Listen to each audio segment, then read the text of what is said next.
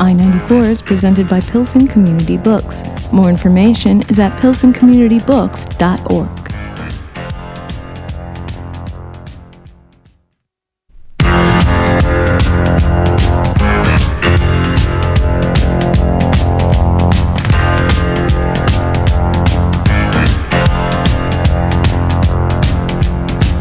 I-94 on Lumpen Radio. And welcome once again to everybody out there on this beautiful Sunday, live from the Bridgeport neighborhood of Chicago. It is November 10th, and you are listening to I-94. My name is Mr. Jamie Trecker. As always, I'm joined by Mr. Jeremy Kitchen. Good morning. And Mr. Michael Sack. Morning, Jamie. How you doing? All right. Oh, we're getting ready for that big Bears-Lions clash here. Two Detroit kids against somebody that doesn't care about either team. It's a wonderful showdown. Today we are I'm actually a Bears fan. Are you a Bears fan now? I grew up a Lions fan, but I'm a Bears fan now. Okay. Well, both teams stink, so it could be a 0-0 draw, and then everybody would be miserable about it. That will be kicking off, by the way, after our show. So if you're looking for the Bears, don't go anywhere. Listen to something about books instead. We are joined today by the magic of the telephone line, by the author of The Virginity of Famous Men. It is a book out from Bloomsbury. Christine Sneed joins us from Los Angeles. Christine, how are you doing this morning? I'm doing all right. Thank you. Oh, wonderful. Thank you so much for making time to join us, by the way. Oh, well, thanks for inviting me to be on the show. I'm really thrilled. Great. So, Christine, you used to reside here in Chicago. Is that correct? I did, yes, until the end of May of 2018. So I've been out in Pasadena for about a year and a half. So, Christine, why did you abandon us? Tell us the truth. Well, the truth is, so I felt like with everything being sort of in upheaval after the election of 2016, I felt that I couldn't keep putting off my fantasy of living in LA. So I moved out here with my partner, Adam. I guess it's sort of like midlife renewal. Mm-hmm. And I also have been teaching myself how to write screen material. I'm still writing fiction, but I just, I thought, well, I'm also tired, to be frank, of the Midwestern winter, which I've lived in that climate all my life. So I thought, why not, some sun might be nice for a change. Mm-hmm. Well, I had a bet before the show with my wife, who is actually the professional reader, that you either moved out there because you were in screenwriting or of some mysterious lust to live near the Rose Bowl. So I'm glad I was right on both accounts. Actually, Mike and I had a conversation. Mike asked me the same question. I said, well, what are some of these stories were about actors and movie stars, etc. So I was thinking maybe that you had moved out there. Well, these were written before the move. I'm surprised, actually, that you say that now, because quite a few of the stories involve the film industry in one aspect or another. So I figured you had LA experience beforehand. Foreshadowing of your life choices. Yeah. Oh, go ahead. Oh, I was just saying, had you had any experience in the film industry? Well, as like probably most everyone, I've been a lifelong fan of film, and so I've paid a lot of attention to movies since I was a kid.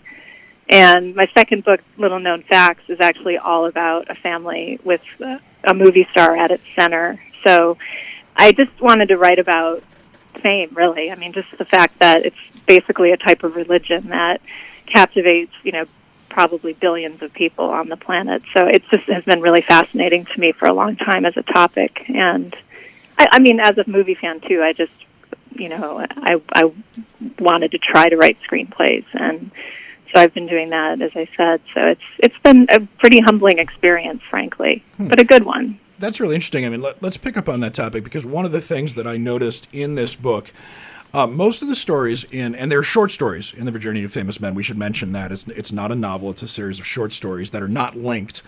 But I've noticed a kind of common thread through them, that you do talk about some of the pressures and rot at the core of being famous, as well as the problems that occur between lovers and parents and children, and the kind of relationships that are put under pressure in the public eye. And I wonder if you could discuss a little bit about why that fascinates you as an author.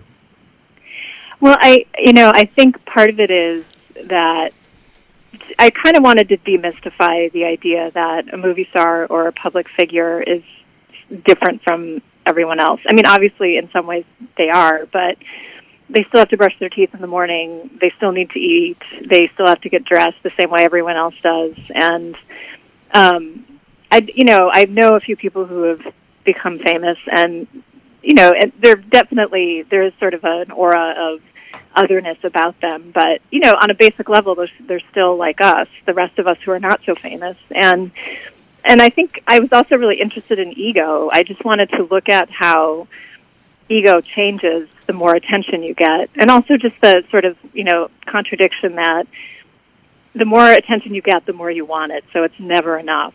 And that appetite is something that I think about a lot. I mean, just in my own experience as a writer, having 4 books out, what it's been like to find readers or not find readers, and having to deal with my own desire to be known as a person involved in the literary community. It's just been a topic that I find like kind of endlessly interesting. Have you ever seen, this is slightly embarrassing, but in Us magazine where they have that celebrities are just like us, and it's like Tom Cruise buys dog food, I work in a public library here in Chicago, and I often have a subscription to Us magazine as well. Do not have a subscription to Us magazine, but they're often in the library, and they're often in the break room. And towards the end of the month, after I've been through all my magazines, it's like sometimes you run out of things to read while you're eating. But I always laugh to myself because it's like, yeah, he buys dog food once a year, and then his multitudes of people that work for him do it the rest of the time. Yeah, I mean, certainly there are different degrees of celebrity. Someone like Tom Cruise is different from someone just having their initial breakthrough as a comedian, for example. So, I was interested in exploring, like in the title story, which is actually sort of a sequel to Little Known Facts, with Ren Ivins and his son. That relationship in the novel is really central to the story, and the jealousy. It was really sexual jealousy. It was the fact that Will, this guy who's 26, has a father who's 52, and all the women are interested in his father. And how is that when you're growing up and the girls you're attracted to are attracted to your father? It's like, if you were the son of Harrison Ford, what would that be like? And that was really kind of what motivated me to write the title story and also that novel. So because I just thought, like, even though you're related, I mean, you're still going to feel the same feelings that, like, if, let's say this guy's just your classmate. Well, it's really complicated if it's your father that you're jealous of. So that to me was, those relationships, I just thought, how would you live with that? Like someone like Julia Roberts, she has a sister, and she also has her brother Eric Roberts, who I think when he was really famous initially, and then she came along and eclipsed him, and he had all these problems with substance abuse. Are we talking about I don't know if it's related. Eric Roberts? No, the actor, like the Pope of Greenwich Village. Well, I mean, the movie, The Kickboxer, Eric Roberts was in. Oh, I don't know. I didn't see that. He was the Pope of Greenwich Village. Okay. Oh, I did not know that. That's Julia Roberts' brother. Julia Roberts' brother. Yeah. We should also point out the son of Harrison Ford is actually Kylo Ren, as any Star Wars fan knows. So let's be real here. We know he slaughters people with a big red blade. So, yeah. I always thought about being Eli and Peyton Manning's brother. They're both NFL quarterbacks, and then there's the one brother, and his dad was an NFL quarterback. Yeah, Archie. Yeah, but his brother actually, I can't remember his name, but apparently he was the best athlete of all of them. He was seriously injured. Oh, he blew his shoulder out. He was clearly considered the best of all the Mannings. It would be hard not to be bitter, Apparently, he apparently went into insurance or something. Oh, okay. And is I think he helps manage Peyton's career. He does the nationwide commercials. But this is all a side point. And we're talking about celebrity. It interests me because you said something a couple minutes ago about your own celebrity or lack thereof. It's a strange thing to be writing right now, especially writing short stories, because there aren't that many places that are publishing short stories. I have a very elaborate rant about that I'm not going to go into right now. But I wondered if you could talk a little bit about the pleasures and the disappointments of it, because we have, obviously, this is close to our 75th show, if not past that.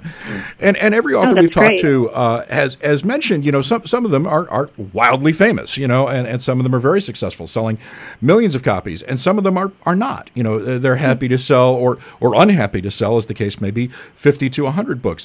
What for you represented a way that you found success and fulfillment at the level that you attained. Because you seem like a mid-list author, which in the old days was accurate. Which in the old days was actually a very not lucrative, but it was a living. It was a very stable living. And today I think the industry's changed so much, and this is something we discuss on the show frequently, that it's now very difficult to be picked up as a mid-list author. Have you? I mean, are you still under contract with Bloomsbury? I have a lot to say about that. Please do. We'd love to hear it. Yeah. Yeah. Well, I'm not under contract with Bloomsbury anymore, and I sold Virginity of Famous Men and my third book, Paris, He Said, which is a novel, together in July of 2013. So the story collection was already written. I usually write stories sort of in tandem with longer form fiction, and so that book was pretty much done. And then Paris, He Said, I'd written the first 100 pages when I sold the two together. With my agent, of course, was the one who made the sale. But since then, despite having, I've had really good reviews for all of my books, which I've felt very fortunate, for that. But for whatever reason, and there are many, many reasons, as I'm sure you guys know, it's hard to sell books. And most of the time, I learned this not long ago. I actually teach a publishing industry class at Northwestern, and one of the things I learned is that books like, for example, Gone Girl or All the Light We Cannot See, which are two, novels that were extremely successful commercially. Those books everyone knows about because most people, if they read at all, read like one or two books a year. So, and they often tend to read the same books. So those books sell hugely because word of mouth, and also bookstores like Barnes & Noble, the only national chain now, they, really emphasize those books, and they're up front and center, and those are deals that they work out with the publishers. So people go into the bookstore, they buy those books, and they read them, and they talk about them. But most books, on average, you're lucky to sell 1,000 copies. So I have sold more than that, I think, for each of my books. I'm not positive, but, I've done okay. But I'm in a position now where I still publish stories in journals quite a bit, and I'm really happy about that. But, those don't reach a lot of people. So you just get them out there, and then maybe some other writers read them, and maybe they end up in the Best American Short Stories if you're extremely lucky, or the O. Henry Prize stories. Those anthologies come out once a year. But I have not been able to sell a new book, and I'm still writing them, but I've gotten to the point where we're just sort of now trying to go to independent presses because they have now sort of taken the overflow of all the authors like me in New York who haven't been able to sell their manuscripts, and because our sales figures aren't good. There are, other reasons probably. There's just, a lot of houses also admit, it's hard to sell fiction. We're better off selling political books right now because everyone is so focused on D.C. and what the president's doing every day. Right.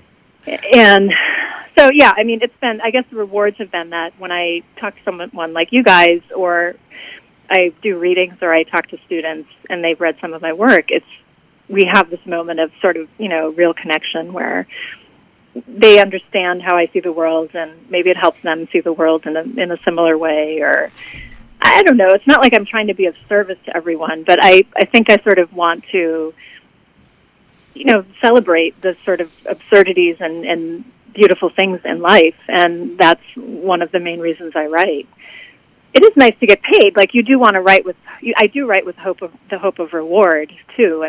Publication and books in bookstores, but we're trying different tacks. We're taking different tacks now. I hope I sell a new novel in the next year or so. We're going out with another story collection actually in the next week or two. Well, it's interesting. I write nonfiction, and when I think my second book came out, the advance was around $30,000. Which was that was a surprising amount. But nonfiction always pays more than fiction. When I was solicited for my third book, and I think I'm technically still under contract to Harcourt Brace Jovanovich, they only offered 10. So even in the nonfiction realm, and 10 is not enough to take 6 months to a year to write a nonfiction book. My specialty was international sports, and there's absolutely no way you could do it on that. I wrote a book about the World Cup, and it required travel and all this. And you couldn't go live in Europe for a year on 10 grand. I could not. No, not in 2016 or 2018. You'd be hunting pigeons with Orwell, and yes, I would be. I'd be living in Catalonia with George Orwell. But I mean, it's interesting that you bring this up, and I know Jeremy has a question, but one of the things that has struck me, and it struck me actually when reading your book, was because I was looking at the credits for where some of these short stories have been published. And it strikes me that one of the real problems with short fiction right now is there's no place to actually get them published. Unless you are writing very straightforward genre fiction, in which case there's Alfred Hitchcock, perhaps, Ellery Queen for mysteries. I think Ben Bova is still publishing, and Omni are still publishing, perhaps, for science fiction. But it's a real difference from even in the 80s or 90s, and it's still a difference, actually. The British presses still exist to a smaller extent, when there was a lot of lowbrow and middlebrow places that carried short fiction. You know, any magazine of repute, whether it was Esquire or Playboy or Harper's, would buy short fiction pieces, and they no longer do that. And there was a number of lowbrow magazines, you know, anthologies that would do it, and those don't exist. A lot of people started. I know, like Lydia Millett. I don't know if you guys are familiar. She used to write for Hustler. Yep, she wrote for Hustler. Oh, that's right. Yeah, I have a friend who was the main editor there for a long time, Alan McDonald. My mom, I have a believe, friend from got there first too, published. actually. Well, my mom, who's an author and is also a mid-list author, I believe one of her first nonfictions was published in Penthouse. Yeah, that's So that was about like And it pays well. It paid Yeah, very those- well. they paid really We're well. talking about major corporations, but the place, I feel like there are N+1. Yeah, well, there's McSweeney's, there's Tin House, there's a The New Yorker, ton of university Atlantic. quarterlies. They just don't pay. I think the thing, and that's to Christine's point. I think this is really interesting because we know about N+1, we know about the Paris Review, we read the LRB or the TLS, but this is a real difference when you used to go to a train station or a bus station and there were magazines on the shelf that people could pick up, and it was 6 or 7 short pieces of fiction, and it might have been crappy. You know what I mean? And nobody said it was great, but it was a place for authors to have room to experiment.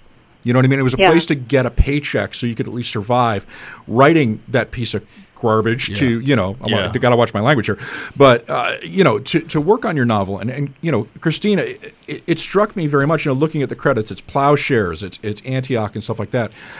In a way that strikes me as a very frustrating part of our time as somebody that is very interested in short fiction, which you seem to be. I definitely am responsible for the most part in placing my stories. My agent has sent a couple of pieces here and there to the New Yorker, which, we got nice notes back. Yeah, but, good luck with them. It's not impossible, but it's definitely not easy. And Harper's does still publish stories, and I've tried them, but I've just gone through the slush pile and sent in blind, and you just don't know who's reading the stories. It's probably an intern who's not paid. Did Playboy stop? Did they stop doing fiction? I don't know. Playboy has nonfiction. They've totally relaunched. They now are a quarterly, and the last issue that I saw from them after the third relaunch did not have any fiction in it. Because they paid solid, right? They paid around 10K a piece, yeah. Because I contributed some nonfiction to them about sports, and they were outstanding. They were brilliant. They were godsends to people who lived in Chicago for a long time. They really were. Yeah, they have advertising money, so they pay their writers a really good wage. And John Updike used to support a family of 6 on earnings that he made publishing stories in the New Yorker, which now is just not really feasible. So, I don't know. I love writing short stories. I have written several novels now in the last 6 years, like 4 or 5. I'm not kidding. Like, I kind of take John Updike as my role model. He just would sit in the chair every day, write for a few hours, and you get things done. And I've been writing, prose for more than 25 years, so I'm proficient at it, and I can do it. I think people think like, oh, there's this magic formula. You sit down and you light the candles and you play the Yanni CD. But you just sit down and you do it, and you do have to block out distractions. That's not easy for a lot of people, certainly. But I'm just persistent. But I also really love writing. I tell people, like, if you're going to be a writer, you cannot expect to become famous. It might happen, but it's even more unlikely. It's more likely not to happen. Yeah. Did you read, by the way, as a John Updike fan, before we pass over to Jeremy, did you read Patricia Lockwood's takedown of him in the London Review of Books? I haven't. Oh, was you it have really, to. It was brilliant. Her first line is, "You don't hire a 39-year-old woman to review John Updike in 2019 unless you want to see blood on the ceiling. I'm a paid assassin." It goes from there, and she's amazing. So it was great. I actually like Updike. Do you? Yeah. Pat Lockwood. Actually, it was a little more charitable than that, but she has some memorable lines. Like he wrote like an angel, unless he was writing like a malfunctioning sex robot. It was really, really good stuff. I read like the first Rabbit. Rabbit, Yeah, and Rabbit I thought it was all right. I never got deep into his catalog. I did, however, Christine, since we are talking about short fiction, I wanted to ask you a question. This popped up earlier in my head. We were talking about the name of the story is escaping me, where the son is jealous of his father because it's the first one. Yeah. Well, the the title story, the Virginia Famous Men. Yes. Yeah. Mm-hmm. Duh. And then sorry, but it sparked in my head that in Beach Vacation at the end, and I loved the ending of that story, and I loved what the mother did. Same. Thank you. The entitlement that I don't know. I'm almost 50, and people seem so much more entitled now than ever, and it drives me nuts. Like if I talked to my mother like that, like I would have went right through the wall. You know what I mean? Like, Yeah. I came up in a blue collar family. You weren't disrespectful to your mom or dad. However, would you also, I mean, thematically say that story's similar to the Virginity of Famous Men? Because she's, at the end of the story, her son's talking to, a hot older woman in a bikini by the pool, and then she gets, she's not really too pleased about that. I'm trying not to spoil it. But there was thematically, I think, someone asked me what your story is about, and I said they're about relationships, all kinds of relationships, and all the ups and downs and troubles that we have. But I would say the opener and closer both dealt with jealousy. Was that intentional, or is that just the luck of the order? I think it was mainly just the luck of the order. And the thing is, like with the mother, I'm really glad that it's funny because I've talked about that story quite a bit, and I visited some English classes, and we've talked about that story. And high school students, sometimes they see their siblings like, oh, my brother's just like that. He's such a jerk. But other people have really sympathized with Tristan, with the kid? son. And, and I'm like, he's such a jerk. I'm sorry. I have to show my hand. I was like pumped about the mom. I was like, get him. I think that's a real impulse, and also, I mean, she wasn't so much, I didn't see her so much as jealous. In a way, she's definitely jealous of him giving more attention to other females, especially the girl initially who's there with her parents, and then the older woman. But I think it's more fear. Like, she's just afraid of him becoming, she's worried about him being a huge jerk. Horrible human being, yeah. Yeah, and she feels responsible, and I don't know. I mean, I don't have kids. I think I did too much babysitting when I was little. I just was like, this is not for me. Done. And only one of us here has kids, so Mike. So. Yeah, and she's too young to speak. So. Yeah, so I just thought, I know how hard it is to raise kids because I've seen my good friends and family members. I'd be interested to be in that room when you're talking to the younger kids, because what happened, the way I felt while I was reading that story is she's sort of in a catch-22. She's in an age where hitting your kid is not normal. Even like verbally being aggressive with your child is considered. Well, it came out in 2016. I know. It's fine. It's fine. Well, I mean, the story was published long before. Just that. in generic terms, I I haven't gotten specific. Even being verbally aggressive, she's not really willing to do that with him. She tries to be stern, but on the other hand, she's worried he's going to be a complete jerk as an adult, and so we're left at the end with a decision that she makes, and one of the things you're left thinking about is what are the consequences of that. And I feel like there's a totally different mindset between Jeremy's generation and the high school generation now, whereas the older one would think her decision is normal and the younger one would think, oh, it's going to traumatize the kid for years to come. And I was wondering if that was kind of the reaction of the high school kids. It's interesting because a lot of them really, I think, felt like she was justified in the way she responded to his, smart mouth. And it was often, like, for example, the teachers would say, like, oh, I really, at first I thought, oh, Tristan's such a jerk. And then I realized Jan is just awful, the mother. And I And I thought, really? I don't think that at all, you know, but I could see why they'd say that. They would argue that she was, you know, just flying off the handle, and she should have been able to control herself better. And I see the point, you know, but having been raised in the 70s, kids were still smacked when they were, mouthing off. I was slapped. Yeah, I was it's not like it was often, but it worked. Like, I stopped being a jerk. My mom had a wooden spoon, and if the spoon came out, you ran. Oh, the spoon. Yeah. Nowadays, your neighbors would have you arrested if they happened to see you through your window, you know, like beating your kid briefly with a wooden spoon on his butt, you know. So it just is, you know, it's a different time. I think it depends on what neighborhood you're into. Well, it's funny you mentioned that, and we do have to go to a break real quickly. We haven't even gotten to a reading from your book. We're going to do that after we thank our sponsors. But real briefly, I would say that the one thing that's really interesting between the generation that I think we grew up in and now is that adults actually used to take a more active role in neighborhood kids as well. If kids were screwing around, I mean, you were also Did kind you of ever expected. Get smacked by a neighbor? I plead the fifth on that. I actually have been smacked by one of my friend's parents, and screamed at like multiple times. Yeah. And like one time when we were in high school, my friend Jeremy was a bad kid. I was a very bad kid, and one of my friends was even worse than I was. He's no longer with us, unfortunately, but his dad. We came home, he went on a rampage, and he whacked me, and we both had to run out of the house and like take off. So. Well, there you go. Different era. I told my parents. He'd be in handcuffs. I told my parents. My mom's like, you shouldn't act like that. All right. Well, let me call him and thank him. Yeah. On that note, Christine, can you hang out for another half hour with us? Sure. Yeah, okay, I'd love to. Great. So we are going to just take a quick break here. We're going to thank the folks that make this station possible. And then after we come out of the break, we're going to hear the first reading from The Virginity of Famous Men by Christine Sneed. As always, our reader is Ms. Shanna Van Volt. Music today is by Mackay McCraven. Stick around. Don't go anywhere. You're listening to 105.5 FM, WLPNLP Chicago, Lumpen Radio. This is I-94.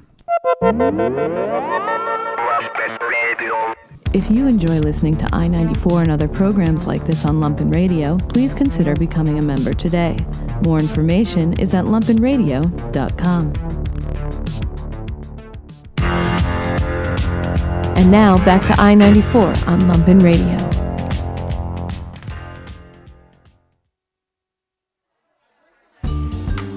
What happened is nothing new or surprising. Anthony left me for a popular actress when he'd met a year earlier on the set of his 14th feature film. The film flopped, which pleased me. Before marrying him, other people's failures had rarely made me happy, but when I began to sense that his interest in me was fading, I turned petty, often mean. The actress was his lover in the flop, and I'd known as soon as he told me that she had been cast to play the female lead that things I could not hope to control were going to happen. She was impossible to dismiss. It wasn't only her beauty and fame, both greater than mine, or her age, which was less than mine. She's the type of person who cares about causes. She cares about them publicly, but genuinely, I will admit. She has raised and donated sizable sums of money for the construction of schools and hospitals and women's shelters in countries I had never previously considered visiting, let alone donating any portion of my earnings to. Hers, somehow, is a voice that people in power, here and abroad, listen to.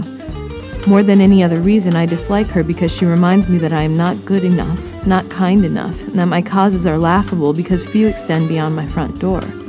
I'm aware that most people live their lives the same way as I do. No one is more important to us than ourselves. It is simply the nature of our species, of any species, I suppose, but this thought is not a comfort. We had one phone conversation, accidentally, while Anthony and I were in the process of divorcing. She picked up his cell phone one morning, probably forgetting to look at the display to see who was calling. But I also wonder if she saw my name in the liquid crystal, and for a wild, breathless second, she needed to know the words I had been saving up to say to her. We both froze when we heard each other's voices. I finally mumbled, I guess it's just Anthony isn't free? I couldn't even pretend that I didn't recognize her voice. He's not here. There was something in her tone I couldn't pin down. Shame or only wariness? When will he be back? I'm not sure. A few hours, maybe? If I'd been capable of organizing a coherent thought, I would probably have said something unforgivable to her then, something she would remember and worry over, possibly for the rest of her life, something that she would think was true even if it wasn't. that she had no talent, that he would cheat on her too if he hadn't already, that he was cheating on her now with me. I only asked her to tell him to call me back, my heart beating so hard I was sure that it would have burst from my chest if my breastbone hadn't been there to hold it down. The Caribou movie was his 16th feature film. It ended up doing very well, its box office receipts respectable, the director and one of the co-stars winning prestigious awards. I didn't go to see it. Anthony did not appear at the foot of our bed in the morning after his breakup phone call. He did not appear in person at our home until 2.5 weeks later, during a scheduled hiatus in the film's production. Instead, he sent emissaries, 3 of his closest friends, one at a time, to tell me how embarrassed and regretful he was, how he hoped we could both be reasonable, how he hoped I'd eventually understand and forgive him. Coward, I said. Stupid, cowardly bastard. I wanted him to fall through the Canadian ice. I wanted him to get frostbite. I hoped that certain crucial body parts would fall off. I said these childish things to anyone who would listen, and at first there were too many people who did. Then, within 4 days, the news of our collapse began to appear in the papers. A big headline and a few of the sleazier ones, along with the most unflattering pictures of me that they could find. Ones where my eyes were half closed or I appeared to be snarling. Ones where I looked drunk, but wasn't at all. Each printed with falsehood-riddled articles. Anthony looked angelic, innocent, desirable. The onus, somehow, on me, as if I had driven him into the arms of a more beautiful and worthy woman. In some photos, her head was superimposed onto pictures where my head had actually been. Anthony, with his arm around my waist, whispering in my ear, kissing my cheek, looking the adoring husband, his hand at the small of my back, his body leaning protectively towards mine. These were old pictures, once from our courtship and first year of marriage. I wanted to sue the sleaze rags, but knew that it would be a waste of time and money. The pictures and the stories were already out there. Nothing could be done to get them back. And that was a selection from Christine Sneed's short story, The First Wife. It was read by, as always, Shanna Van Volt. Music this week by Micaiah McCraven. And one note, we want to make everyone know that we do not censor things, but due to FCC rules, we did have to alter some of Christine's language in that story. We apologize to her for that. Christine, that was we chose that story. Actually, I chose that story because it kind of goes back to something that you were talking about at the very start of the show, celebrity and the kind of artificiality of some of these relationships and your attempt to humanize some of these people. Could you speak a little bit about what your thrust was in writing the story? You know, I actually saw this article years ago when Jennifer Aniston and Brad Pitt were separating, and apparently they used to have a bathroom that had 2 sinks, his and her sinks.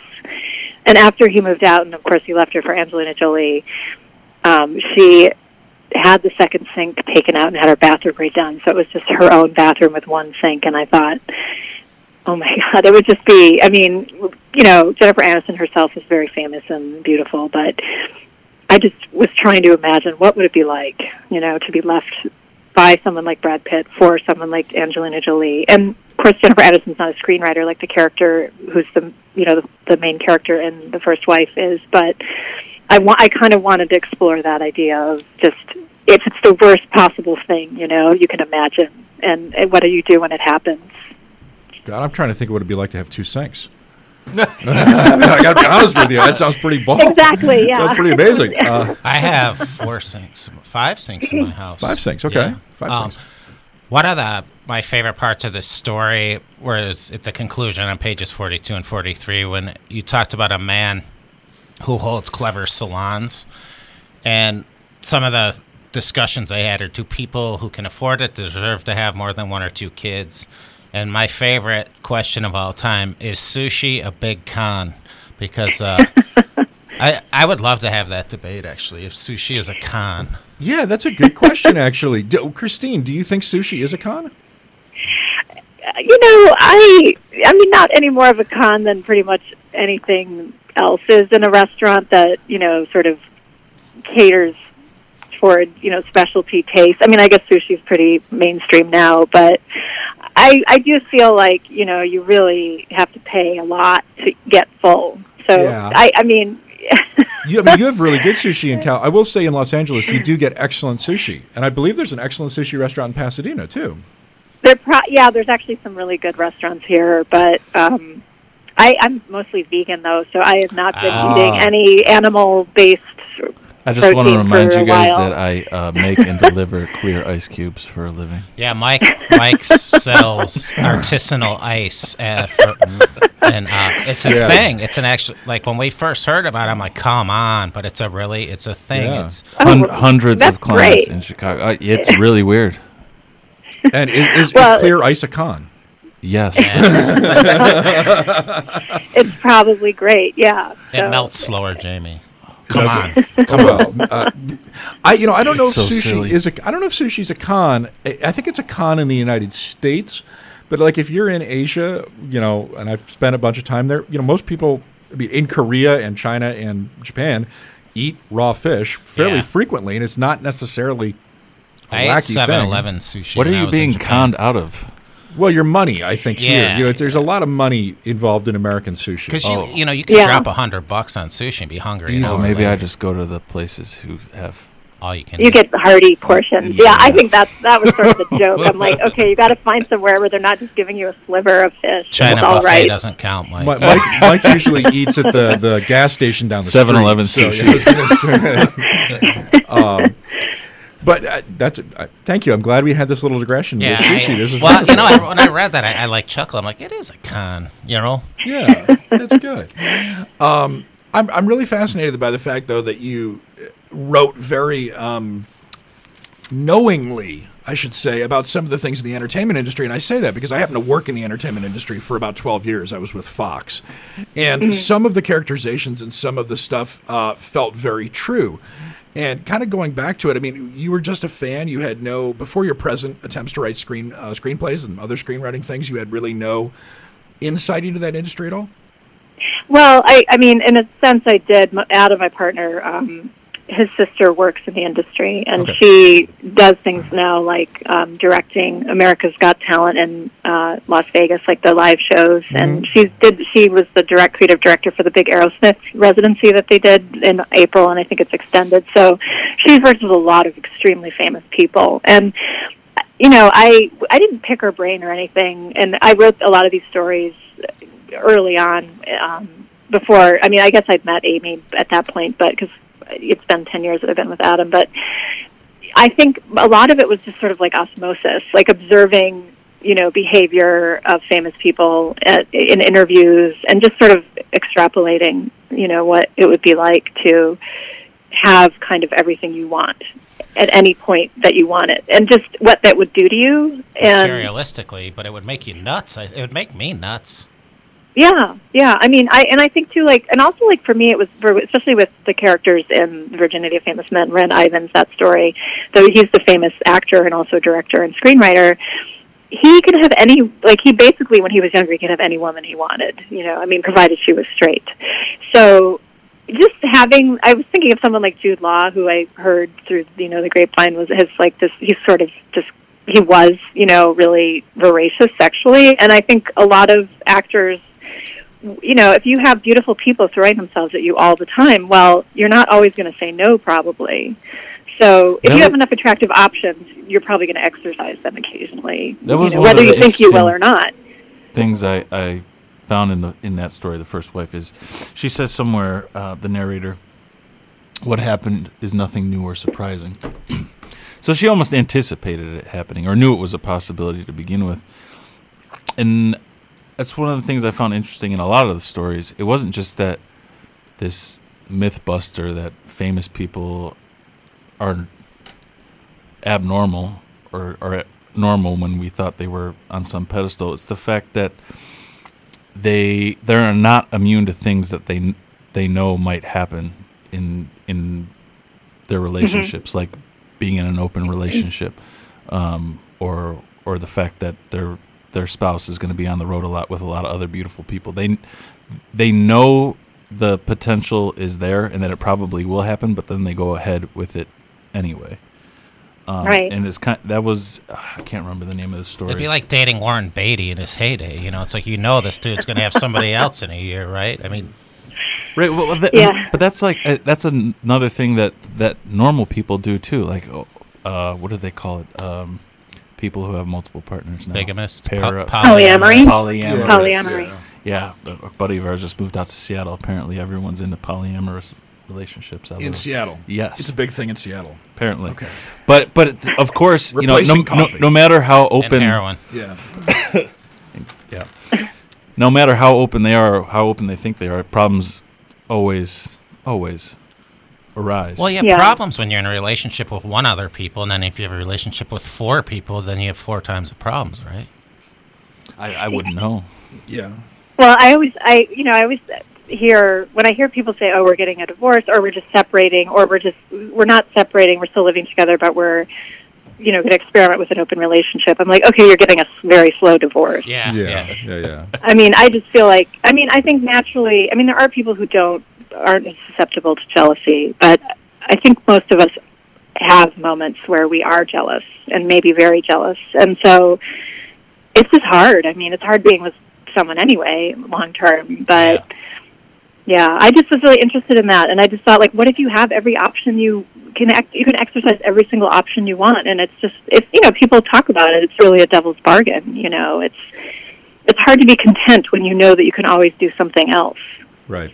Well, it also takes the work out of it. Like, I have to work to be in a relationship. Well, yeah, I think everybody does. Yeah. Yeah. I'm saying in general. Yeah. Right. People have to work to be in relationships. And to me, it's kind of like a cop-out. Well, like, if I don't have to work hard on this relationship, I'll go hang out with this person. I don't know. Yeah. To me, it's weird. But I'm also, again, it's a generational thing. I don't like entitled 20-year-olds, and I'm not into polyamory. So. Well, there you go. Well, I think it's a sign of maturity, too. Like, eventually you're kind of like, all right, well, I feel like I'm better and I'm happier when I'm focused on one person, and also, like, it takes a lot of time to screw around. Like, I would rather write. Yeah. Honestly, I would rather write and read and see movies and exercise and, do things like that than, like, run around outside. And yeah. Well, before we, actually, I want to go back. Jeremy had mentioned something, about some of this would drive him insane, and I do want to play a clip from another story in your book before we let you go, The Functionary, and come back and talk to you briefly about it. So here is a segment of somebody who's actually going a little haywire. So we'll be back in about 3 minutes. Listen to this. It is a clip from Christine's The Virginia Due Famous Man, the short story, The Functionary. In the underground room, talks focused on new weapons technology and assassination plots, both at home and abroad, and the secretary invited him to go down with him among the important smokers less often than usual.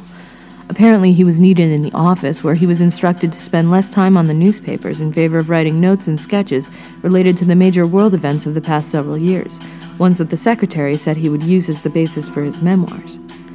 After several days of writing detailed notes about earthquakes, hurricanes, genocide, suicide bombings, tsunamis, typhoons, school shootings, military coups, famine, water shortages, oil crises, mudslides, vote recounts, earthquakes, domestic terrorism, and prison riots, Marcus thought he could see ghosts in the middle of the night, faceless wraiths that collected at his bedroom window and looked on while he lay in bed and tried not to see them. He began to leave the lights on and covered his face with a pillow, but could rarely sleep for more than an hour at a time. At his work, his eyes dark and baleful. Jennifer and the other office staff eyed him warily but said nothing. Few appeared better off. Instead of sketches, he began to write lists. At first they were practical. Old movies he wanted to see, cities he hoped to visit. But soon his list became flippant and indulgent. Actresses he planned to seduce, sports cars he would drive off cliffs if ever told to do so. Sweaty palmed, and with a queer feeling of victory, he left one of these lists on the secretary's desk, but it was briskly intercepted by Jennifer, who brought it back to him, holding the yellow legal paper in front of her chest like a squalid rag. Her shoulders were small and shapely, her waist tiny in her cinched shirt dress. He wondered if she, too, watched pointless comedies and hated herself for it. The current state of the union, catatonia, drug, and food-induced obliviousness. "Are you trying to get yourself arrested?" she said, eyes wide behind her decorative eyeglasses.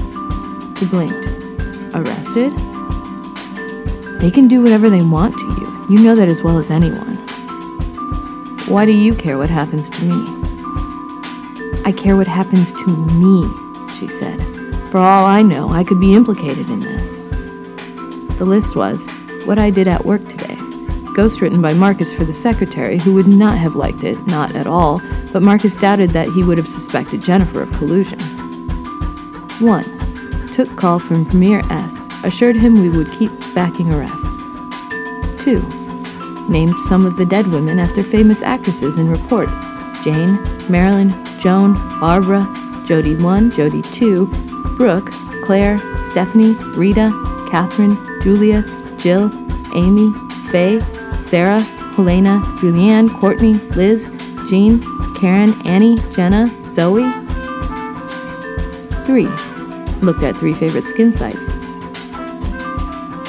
4. Had lunch with the Reverend, the General, and the VP to discuss monitoring of human rights activists. 5. Gave all clear for airstrike on Market District in Insurgents' Triangle of Influence. 6. Had Jay make appointment for teeth cleaning and checkup 4:23 8 a.m. I don't think he looks at porn while he's in office, Jennifer whispered. I've never seen anything like that. That's my favorite line in the entire book right there. Thank you. So that to me, and that was actually my favorite story in the book as well. Mine too, yeah. Thank you. I enjoy that because, having worked in the corporate world, though not in an underground bunker for mysterious men who could probably have me shot, though Fox Sports, they probably could have me drawn and quartered. That felt both very realistic to me. The ending of the story was not as realistic, to be candid, but the actual kind of descent into madness did feel very real from the stress, the pressure, and the entire irrationality of it. And I wonder if you could talk a little bit about what made you explore that particular idea. Before we start, though, I did want to plug my favorite story was What's His Name. I'm just saying before we continue. Oh, I liked writing that story so much. Yeah, I loved writing that story, was my actually. favorite. Okay. Well, I'm glad you liked it. Mike and I are 2-1 on the functionaries. Yeah, I lose. You're overruled. But continue, Christine. I wrote that story after it's probably still going on, but all these dead bodies were, they were found in Mexico, and they were women. Yeah, Ciudad Juarez. And they, Still all the, they suspected cartels, and so I was thinking, like, what would it be like if you were a young man of conscience who is working for the federal government, and one of your tasks is basically to try to whitewash this, so people aren't as horrified and demanding that we find a way to deal with this issue in Mexico. And so I didn't ever name Mexico, of course. And it was just a story that, I wanted to write something that was witty, but also political and also dark. And I wasn't sure what would happen, but I just had this idea of this character and knew kind of vaguely that I wanted to write about these crimes and just the way that they sort of take over sometimes and become obsessive for people. What was really interesting to me is the main character makes the move from outside the sphere of knowledge and power into it, and there's no way of knowing before he enters in how much it's going to take over his life.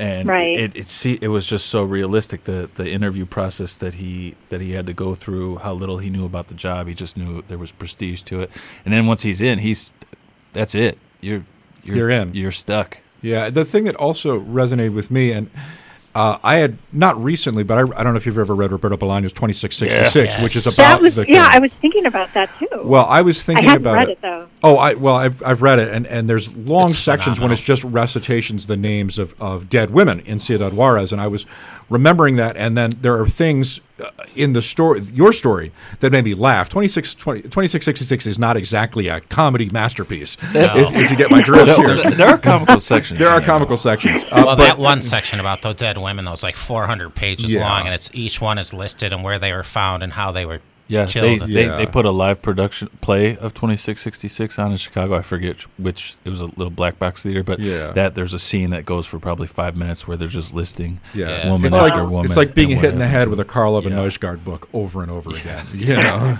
So, but I remembered that when I was reading this, and it made me laugh even more to your story. And I wondered if you had kind of the same experience.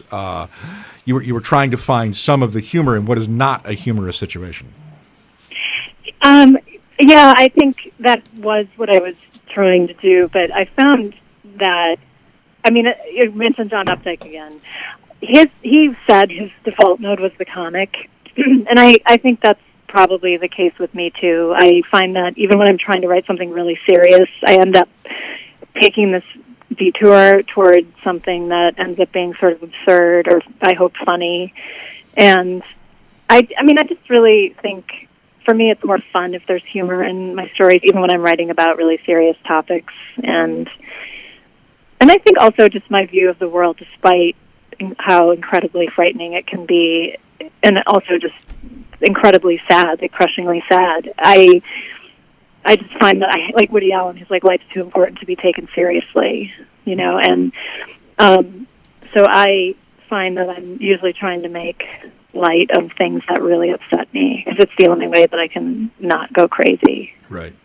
Well, we've been speaking today with Christine Sneed. She is the author of The Virginity of Famous Men. It's out from Bloomsbury. Christine, thanks so much for spending time with us. Thanks, Christine. Really. Oh my God, I had a blast. I had a blast. Thank you guys for being such attentive readers. Oh, well, thank you. Thank you for doing it.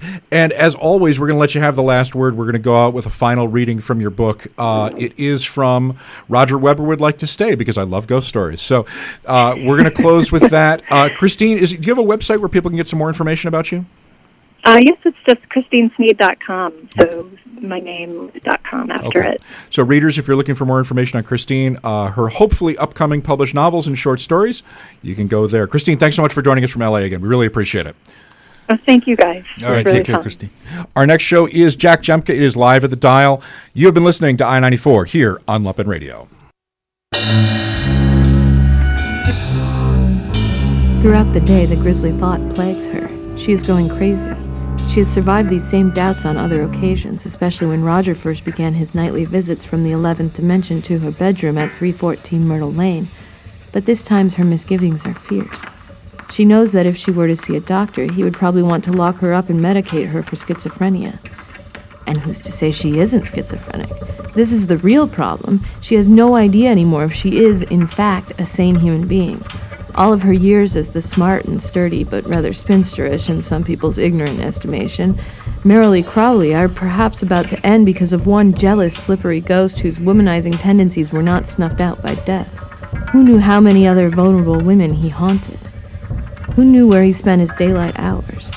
On the other side of the world, where it is night, maybe in Japan, he might have a favorite geisha girl or a house full of concubines. She can't put it past him now.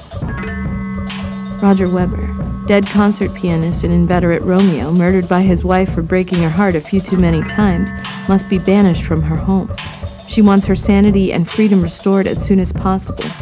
At lunch over her turkey and cheese sandwich, she decides she might even tell him that she will hire a priest to exorcise him if he refuses to go.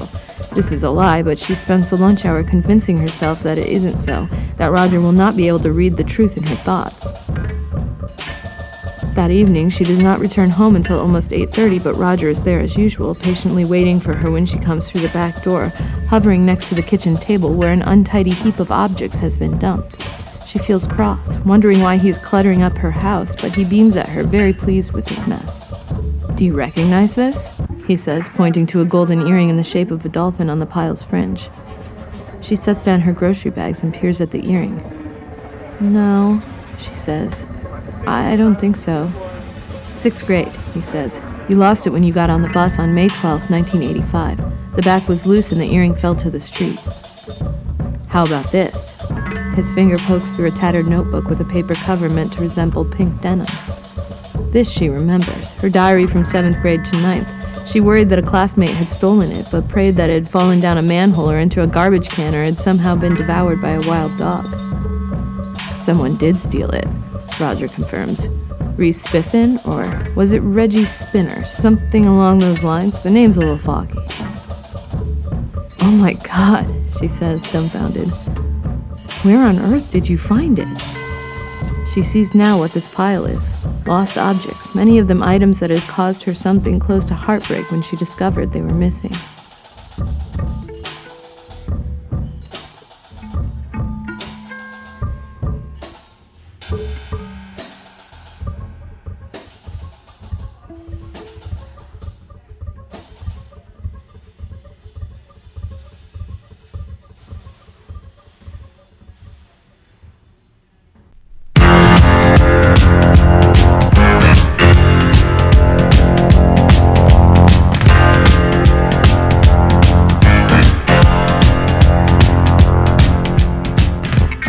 I-94 is Lumpen Radio's Books and Literature program, airing every Sunday at 11 a.m. Central. This episode featured Christine Sneed, author of The Virginity of Famous Men, out now from Bloomsbury. This episode originally aired on November 10th, 2019. I-94 is a Lumpen Radio production, with readings by Shanna Van Bolt, show intro and promo voiced by David Green, music by Laurie Johnson and Bill Bennett from the KPM archive. For more information on I-94 and for past episodes, visit EYE94.org. For more information on Lumpen Radio, visit lumpenradio.com.